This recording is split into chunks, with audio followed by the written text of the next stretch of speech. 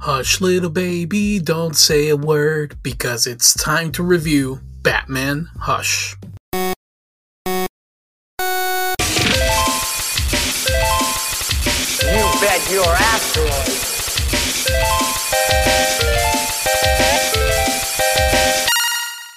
What's going on, friends? It's time to continue our Arkham Hardly Contain Myself series, and we're going to do so with a review of Hush, the comic book, that is, not the animated movie that came out at some point last year, I think it was.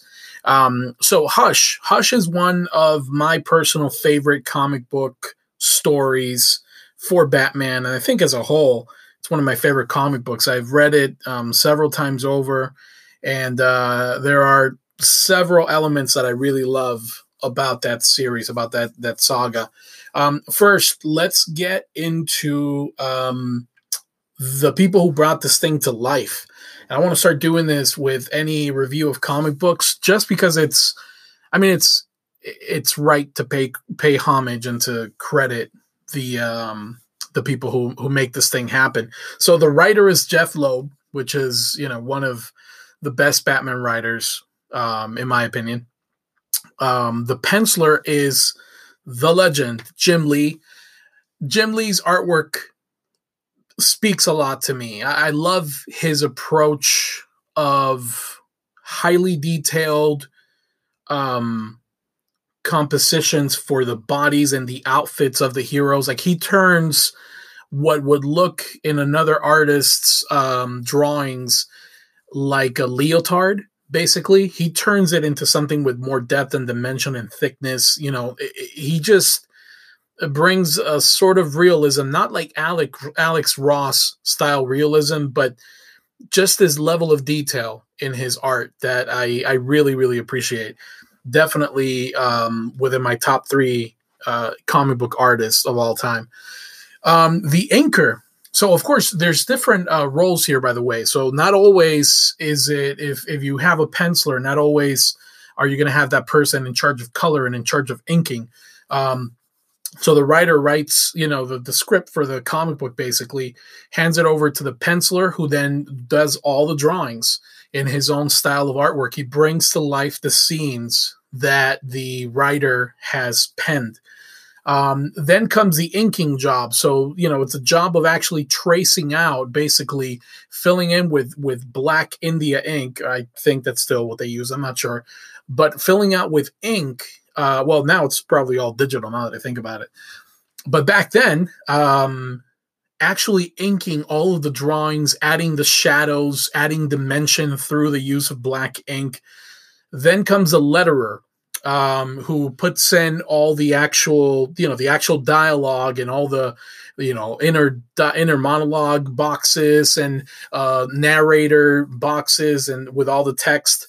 And then comes a colorist who brings it all finally to life by adding color to the entire thing. So this is a perfect example. This Hush comic book is a perfect example of the teamwork that is involved in bringing a comic book to life.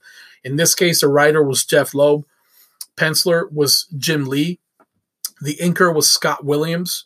The letterer was Richard Starkings. And the colorist, one of my favorite colorists, is Alex Sinclair. I love the boldness. He really plays off very, very well with the established colors for the heroes' suits.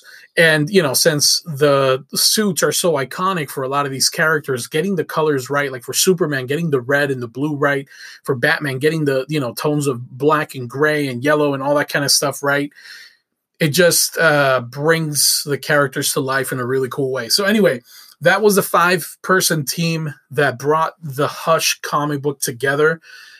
This spanned several issues. It was created. When did this thing come out? Let's see. This was released back in 2002, actually. That's when this comic book started. It concluded in September of 2003, though.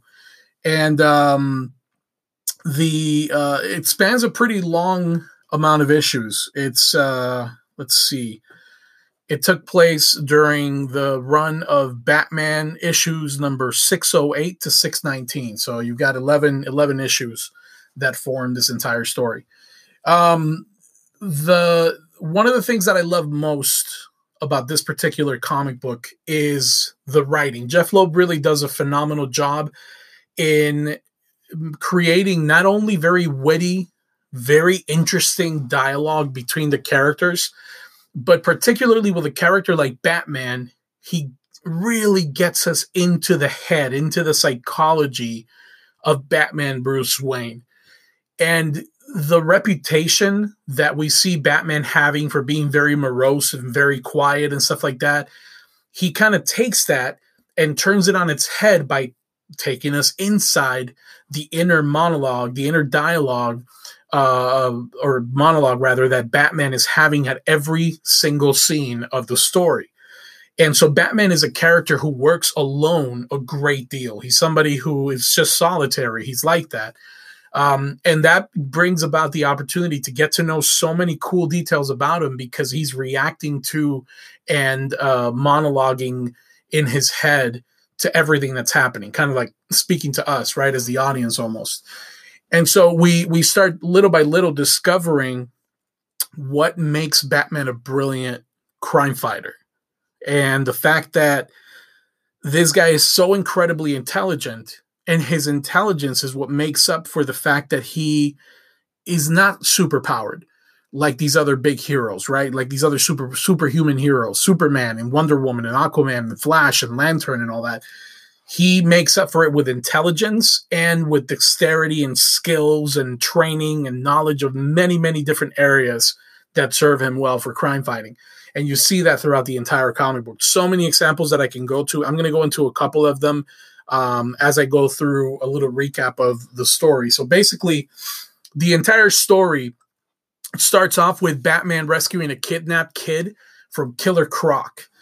When he takes down Croc, Catwoman steals the ransom money that they were going to give Croc to let the kid go. By the way, when Batman goes in to try to find where the child is, you see this really cool way of Batman analyzing criminals, like thugs who were there working with Croc. And he just goes through and kind of like analyzes all their weaknesses in the middle of a fight. Very, very cool scene. Again, just giving us a glimpse into Batman's thinking and how he approaches a fight. And you see how it escalates from fighting just regular thugs to fighting the more superpowered villains. So Catwoman steals the ransom money, and once the kid is secured, Batman goes and starts chasing Catwoman on the rooftops, with his grappling hook, his grappling gun. And as he's grappling around, one of the grappling guns is cut by a batarang, and he falls. Completely catches him off guard. He falls into, concrete, into in an alley, I believe, and his skull is fractured. He's eventually rescued by Huntress, and she delivers him to Alfred, and Alfred calls his friend Thomas Elliot, who is a famous surgeon. In this case, he's among many of his talents, he's a brain surgeon. And so he performs the surgery on Bruce Wayne, on his friend Bruce Wayne, and essentially saves his life. Now we're introduced to Tommy Elliot at this point via flashbacks, and we start getting a really cool glimpse at the dynamic between Thomas Elliot and Bruce Wayne, both of whom belong to very wealthy families in Gotham. They grew up together. They would go hang out in Gotham City together, and they would see heroes like the old Green Lantern flying around and stuff like that. So there's really cool glimpse into Bruce Wayne's childhood. We also see them playing this strategy board game together. And so we're little by little introduced to this friend who actually had a lot of meaning for for Bruce when they were kids, especially. So Batman he starts recovering. He starts getting up and going out and about before he actually gets a full recovery, but he's Batman. So he goes out and he starts investigating and learns that Poison Ivy had used Catwoman. She controlled Catwoman with her whole, her toxins, so that she would go and steal the ransom money. Batman and Catwoman team up and they track down Poison Ivy in Metropolis, which is, of course, the city of Clark Kent and Lois Lane and Superman. They get there and they learn that Ivy has taken control of Superman using her toxin, which is not easy. He wouldn't succumb to that because of his superpowers. And so she commands him, Superman, to kill Batman. So a really interesting battle ensues, right? Of course, Superman is, infinitely more powerful than Batman, stronger than Batman. He could, quite literally snap his neck in a matter of seconds if he wanted to, because he has super speed on top of everything else. Batman is essentially starting to stall and to distract him in various ways, using basically every freaking tool that he has in his utility belt. All sorts of explosions and electric shocks and smoke screens and a whole bunch of stuff just to stall him, to kind of slow him down a little bit. Batman is very much aware that he cannot defeat Superman, right? Which is part of the brilliance here, that we see him basically carrying out this on-the-spot plan, seemingly. But you actually start telling very soon that he is not actually unprepared for this. He has gone through this scenario in his head multiple times. He knows how to distract them, and he knows exactly what his next step would be. And in this case, he uses Lois Lane. Catwoman goes and grabs Lois Lane, takes her to the very top of the Daily Planet building. And during this entire thing, while all this is happening, Batman is stalling Superman. Eventually, he puts on a ring, and it's a kryptonite ring. And he clobbers Superman with it, actually hurting him, kind of knocking him senseless for a little bit. And he later explains to Catwoman that the ring was actually given to him by Superman, because Superman knew that the only person he could entrust with a weapon that would be used just in case Superman was ever, lost control of himself or turned evil or, was being controlled as he was in this case. There was only one person that he could trust to do the right thing with that piece of kryptonite, with that ring. And so he gave it to Bruce Wayne. Another thing that I really love about this comic, Superman is, I believe, he's the only hero that is introduced, that is featured, aside from Batman's typical Bat family. And I love that they utilized this character this opportunity to show us a little bit of the relationship between Clark Kent and Bruce Wayne, Batman and Superman, because they're not the two top heads of Justice League for no reason. They're the yin and the yang of the Justice League. They balance each other out. They represent two very different parts of the thinking of the Justice League. And so they drop little hints throughout the entire story when Superman is involved of that relationship and why it's so valuable. Again, Jeff Loeb, awesome storyteller. So Catwoman eventually throws Poison Ivy from the top of the Daily Planet building. Batman basically gambled with Lois Lane's life. He knew that Superman would be strong enough to overpower the toxin, Poison Ivy's toxin, and snap out of it so that he could go and save Lois. Because Batman knows Lois is the one that tugs the tightest at Superman's heartstrings. He knew that would be the perfect antidote to snap him out of it. And sure enough, he was right. Superman snaps out of it, breaks Ivy's spell, goes and saves Lois. And then Superman and Batman actually go and capture Poison Ivy. Later on, Bruce Wayne and Selina Kyle, Catwoman, are attending the opera. And Thomas Elliot is also there with a date. And so the opera is suddenly interrupted by Harley Quinn, who tries to rob everybody in the movie theater, or in the opera theater, rather. All kinds of chaos ensues. Batman tries to stop Harley Quinn, eventually knocking her out, I think. In the entire chaos, we see that Dr. Elliot gets shot and seemingly dies. And then Batman turns, and it seems like it was the Joker who had done this. The Joker standing in an alley. There is a gun in his hand, and Joker's just laughing his butt off. Batman starts beating the Joker, And he decides, and again, we find this out through the inner monologue and a combination of that and what he's actually telling him verbally. He's about ready to kill the Joker, which, that's his one thing, right? Batman's one rule: he will not kill, no matter how twisted these criminals are. But to him, Joker just took the life of a childhood friend, somebody that he cared deeply about, and that was the last straw, basically. What stops him is James Gordon, former commissioner. At this point, he's a former commissioner who comes in and he shoots Batman. Just to wound him superficially, but he shoots him to snap him out of it. And he convinces him that he should not do this, that he should stick to his rule, that he should not lower himself to that level. And Batman stops beating Joker at that point. Eventually, Dick Grayson returns to Gotham, and Batman starts talking to him about all the suspicions that there is some kind of mastermind who is causing all these villains. So far we got Killer Croc, Catwoman, Ivy, Joker, Harley Quinn, who are acting out of character. They're doing things that they normally don't understand. Now, this is a really important point, and it's kind of a recurring theme throughout the entire saga of Hush. And it's how well Batman knows these villains.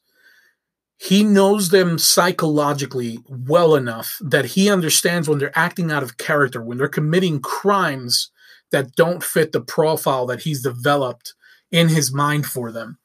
And so it's almost like a fail-safe. It's almost like an alarm system for him, because he has such clarity on what he expects from each one of these supervillains that he knows if somebody's going off script, basically, he knows that something else is up. There's another element that has thrown itself into the mix of their psychology, of their actions, and he knows to look for what that mystery element is.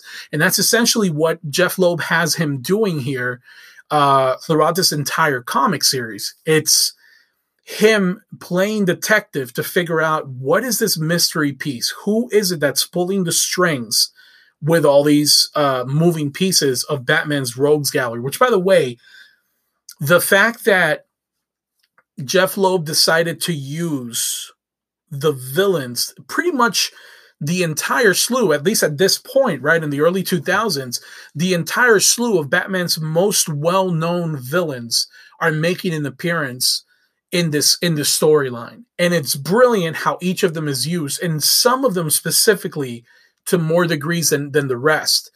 And it all plays around with the psychology and the understanding that Batman has of these villains. So it's a really cool story. It's one of the things that makes this Hush story stand out so much, that we get to see every villain playing a role. And it's very few comics where we see all these villains intertwining into the story without it seeming like a mess. And this comic book series does a really good job of keeping it all making sense and kind of flowing in a coherent way. Let's keep on going with the story. So Dick Grayson returns. Batman tells him about his suspicions. We start noticing that after every crime scene within this storyline, a man with an entire bandaged head shows up, kind of ominously observing from the shadows all the events of what's happening. So we start seeing this character, whom we later on start identifying as Hush. We start seeing this character just creeping in on every crime scene that Batman is trying to prevent.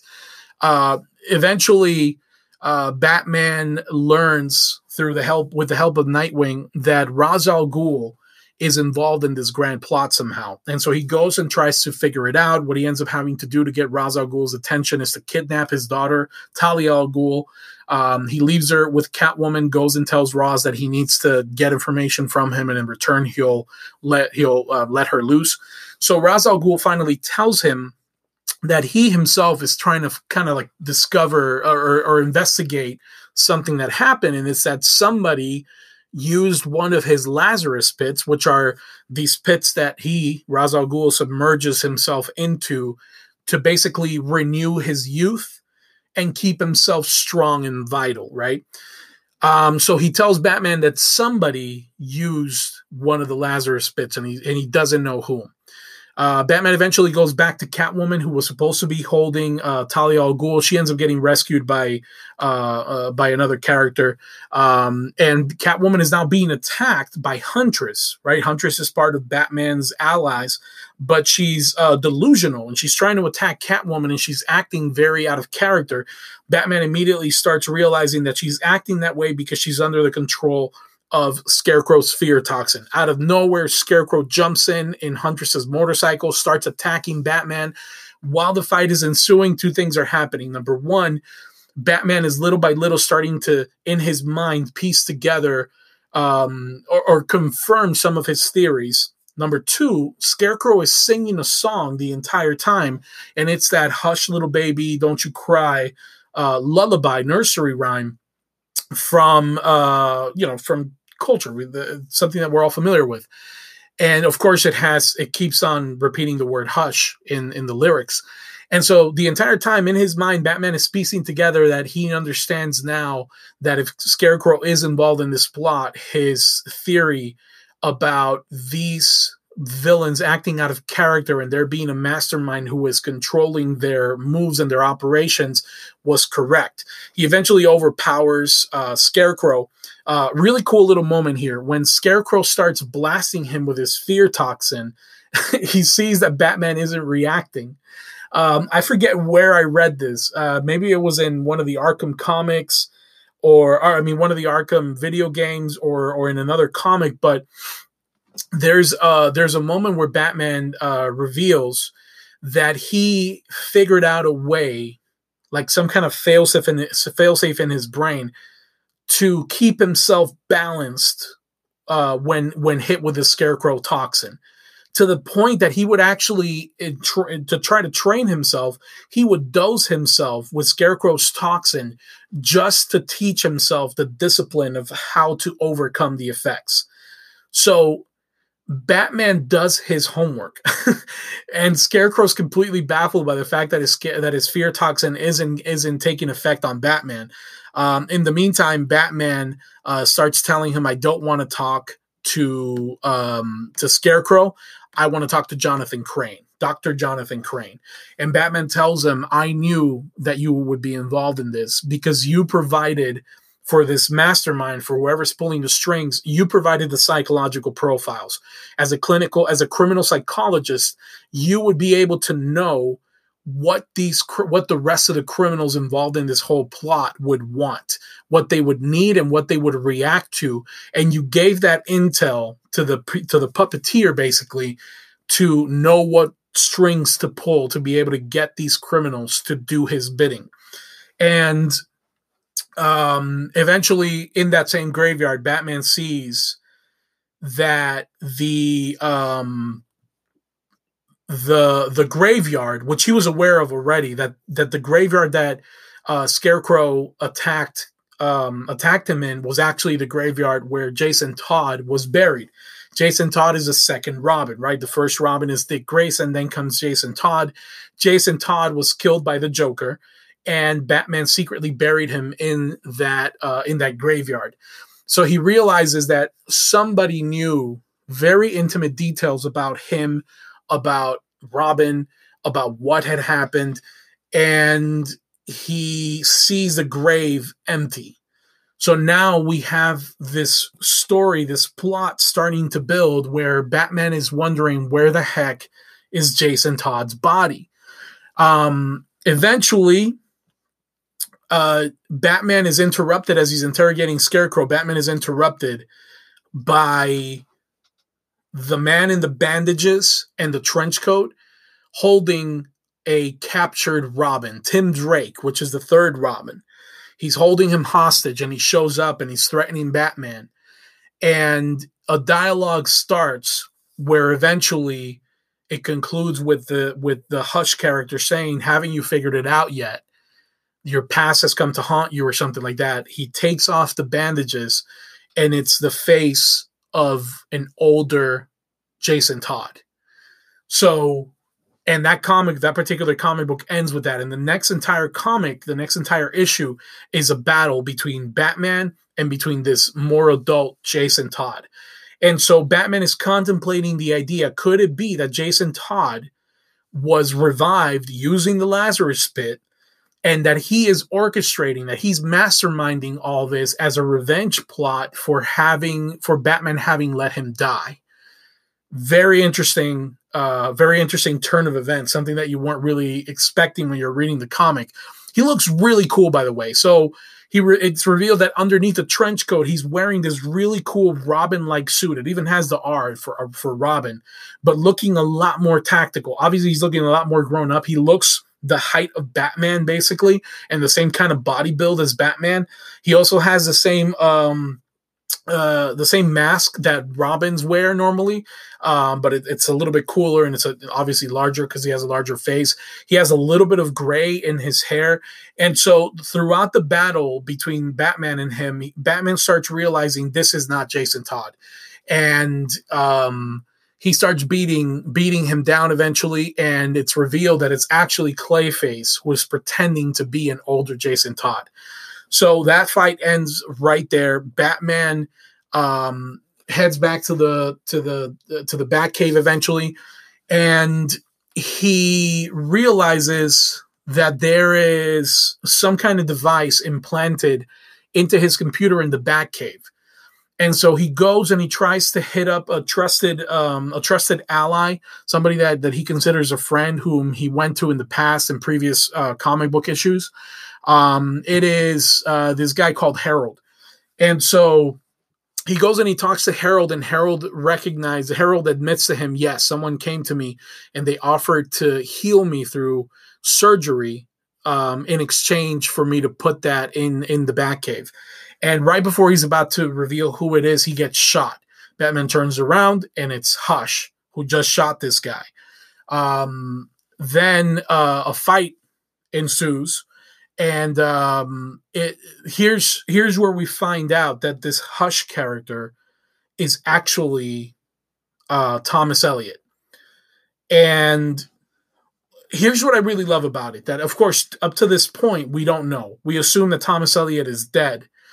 But all throughout the entire storyline, we keep seeing these flashbacks of Batman and Tommy while they were kids, of Bruce Wayne and Thomas while they were kids. And they keep playing this board game, this role-playing kind of strategy board game.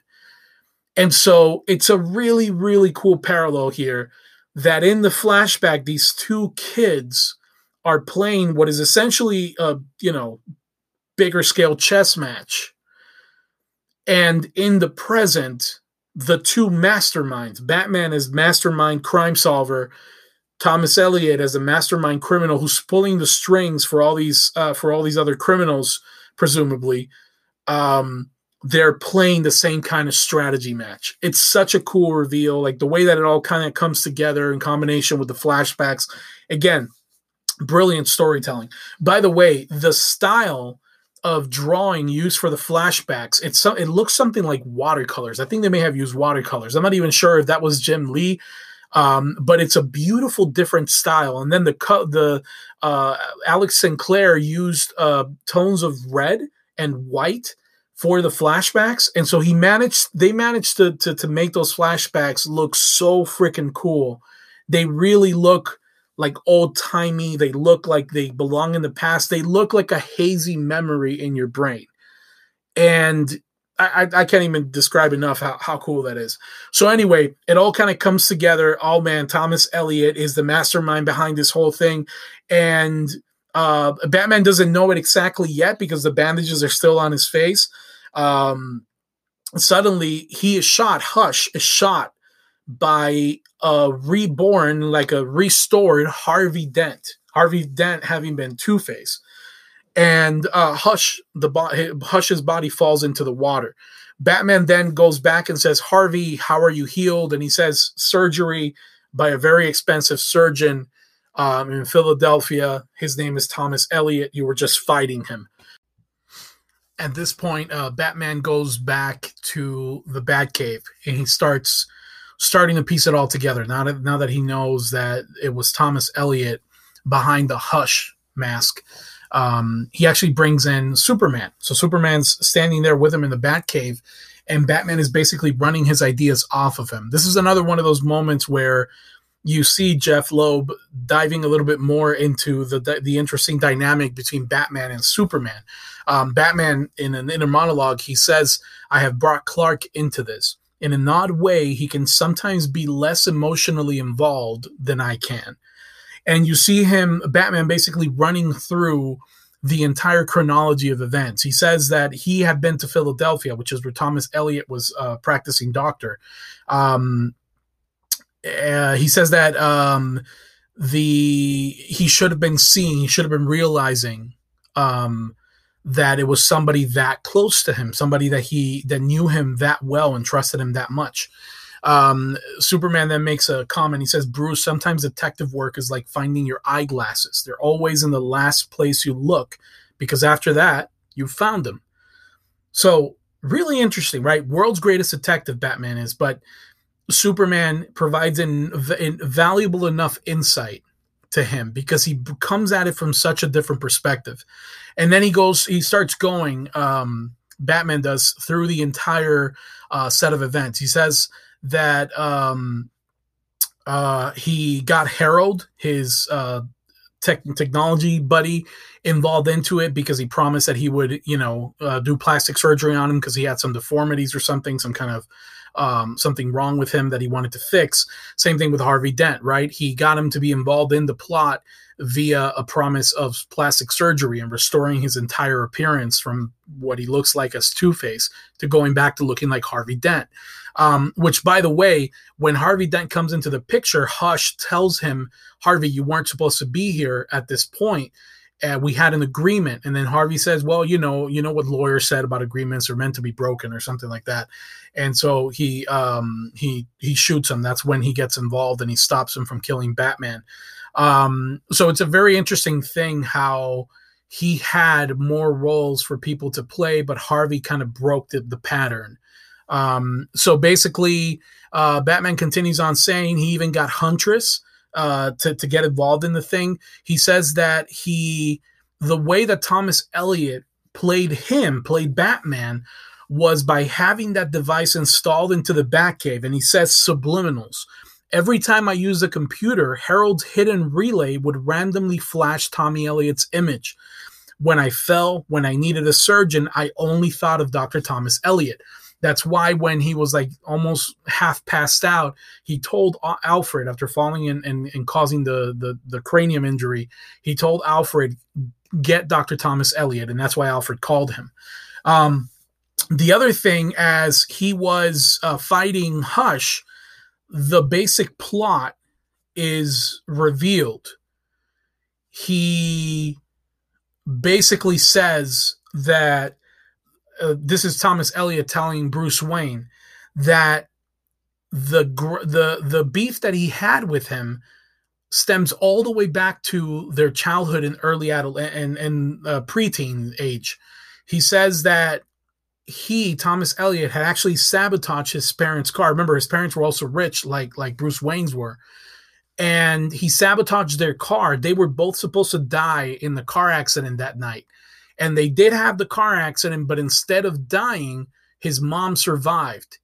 And in comes Thomas Wayne, who was Bruce's dad and was a doctor, and he saved his mom's life. So he kept him from getting his early inheritance and having his way, and he held that against the Waynes forever. And since Martha and Thomas Wayne were murdered, that debt kind of transferred over to Bruce Wayne. So very interesting that he reveals that it's a very personal thing for him, why he's doing all that. He also has Superman, while he's in the Batcave, x-ray him basically and check his cranium to make sure that he didn't leave anything like implanted, Thomas Elliot, when he did brain surgery on him. And so he basically confirmed that his brain was fine, that he didn't sabotage his brain in any way. Then comes the closing events of the comic, which are basically Batman speaking to somebody in kind of like a padded room in what is assumed to be Arkham Asylum. And it's a very interesting dialogue. Basically, Batman is starting to unravel to this, to reveal to this person how he figured everything out. And it's a really interesting conversation. He basically starts telling him how he figured out the entire sequence of events. And he says, presumably it all began with Killer Croc kidnapping the boy. You didn't need the ransom, did you? Elliot's wealth financed all of it. Essentially, this person answers, essentially, but you can never really have enough money, right? You'd know better than anyone. Then he says, where did you get the kryptonite for Ivy's lipstick? So this is how Poison Ivy was able to infect Superman with her toxin.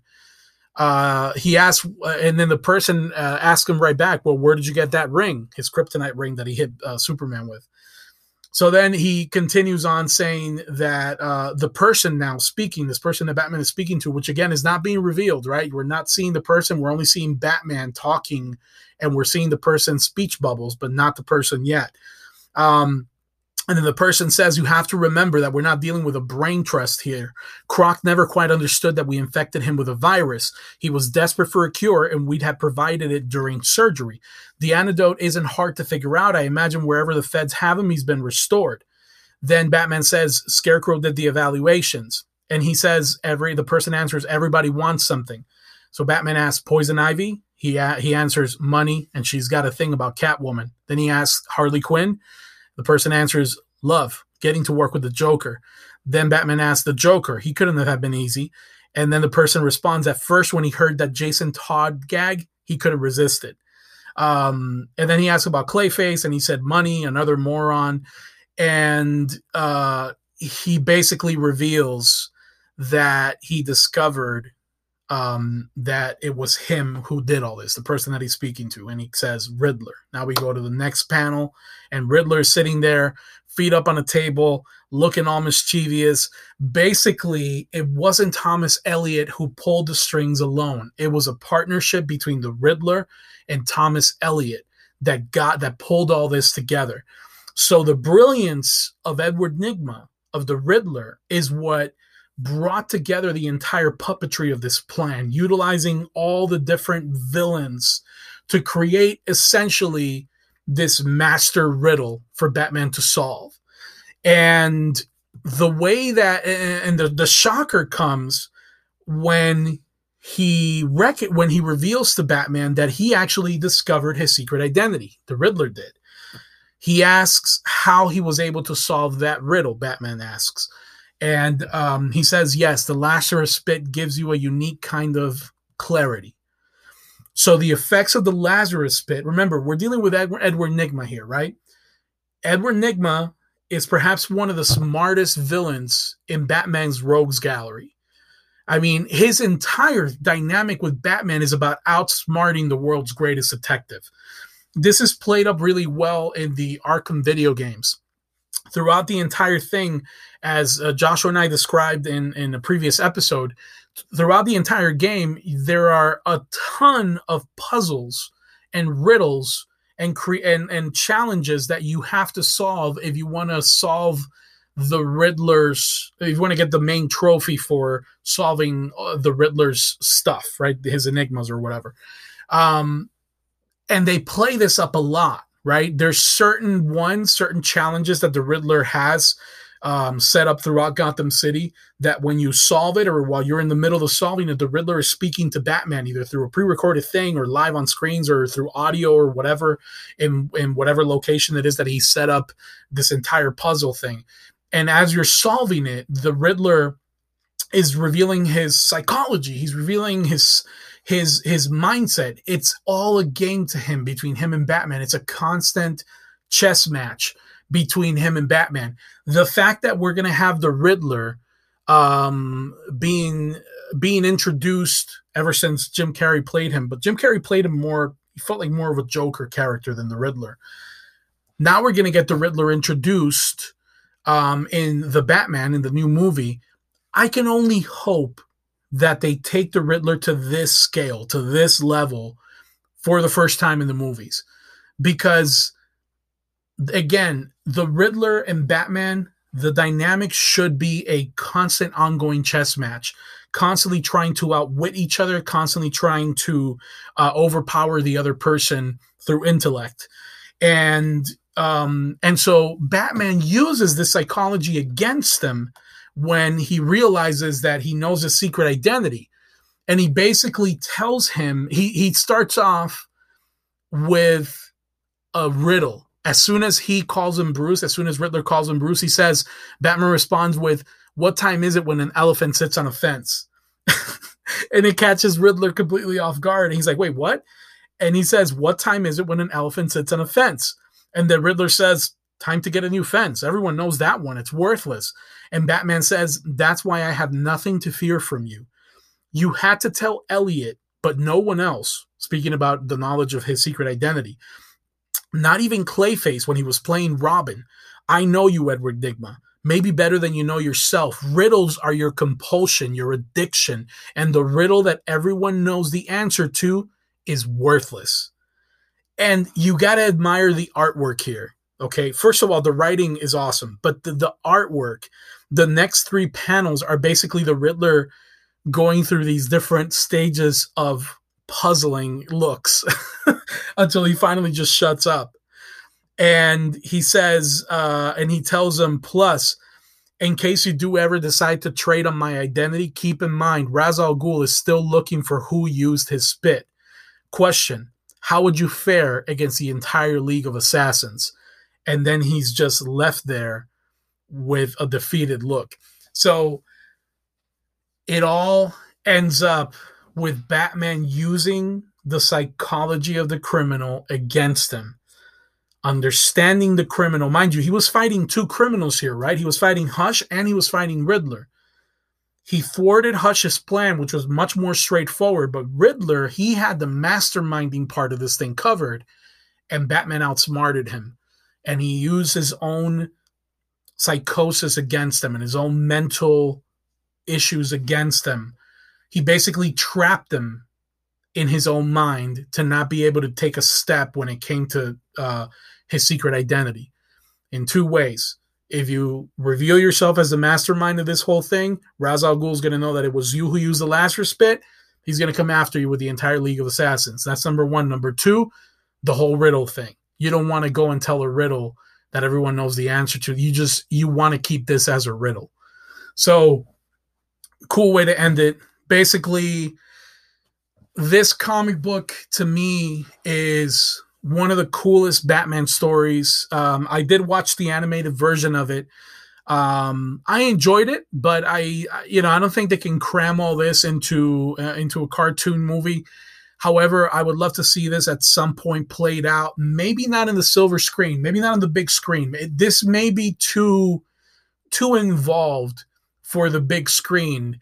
It's a lot of characters, right? You've got Batman's entire Bat family. You've got Batman's entire rogues gallery making an appearance. That's a lot of characters. That'd be a lot of actors. That'd be a lot of complexity built into a movie. Maybe it would be too long of a movie. Who knows? But I think that in a format of television, if a Batman TV series or streaming series is ever made, which for God's sake, I hope the DC does this at some point, you'd be able to tell Batman stories at a more calm pace. 12 episode seasons or something like that. You could have an entire season play out where it's just this story, for instance, told calmly throughout different episodes. And I mean, it's not like we don't have a premise for it. We have, evidence such as the Batman animated series back in the day. You could absolutely bring a Batman serialized streaming thing to life, and it would be incredibly successful. I honestly don't know why DC has held back for so long. Maybe it's because they were putting all their eggs on the DCEU Justice League basket. That basket obviously fell. All the eggs cracked. It's time to come up with a new plan. So I can only hope that there is some kind of plan to tell awesome Batman stories on the small screen. I think that people would really dig it. And a storyline like this one, like Hush, could make for an incredible season of Batman stories for that kind of format. Anyway, those are my thoughts on Batman Hush. If you haven't read the comic, I highly, highly recommend it. Yes, you may have already seen the story play out in the cartoon movie, but guys, Jim Lee's artwork, Jeff Loeb's writing, you guys have to check this out if you're into comic books. It's definitely worth your time. Thank you guys for listening. If you have any comments or opinions, you can write us at G101 at G101podcast at gmail.com. You can also find us on social media, on Twitter and Instagram at G101 podcast. Please hit subscribe so you don't miss the next reviews, so you don't mix the next pieces of news coming out from the geeky world. We're always going to be putting out content for everything that's going on that is geeky in nature. And please give us a review if you do like this podcast. We would love to get the shout out. Give us a 5-star rating. It'll help us put the podcast on the map. We will catch you guys in the next episode. Thanks for listening, guys.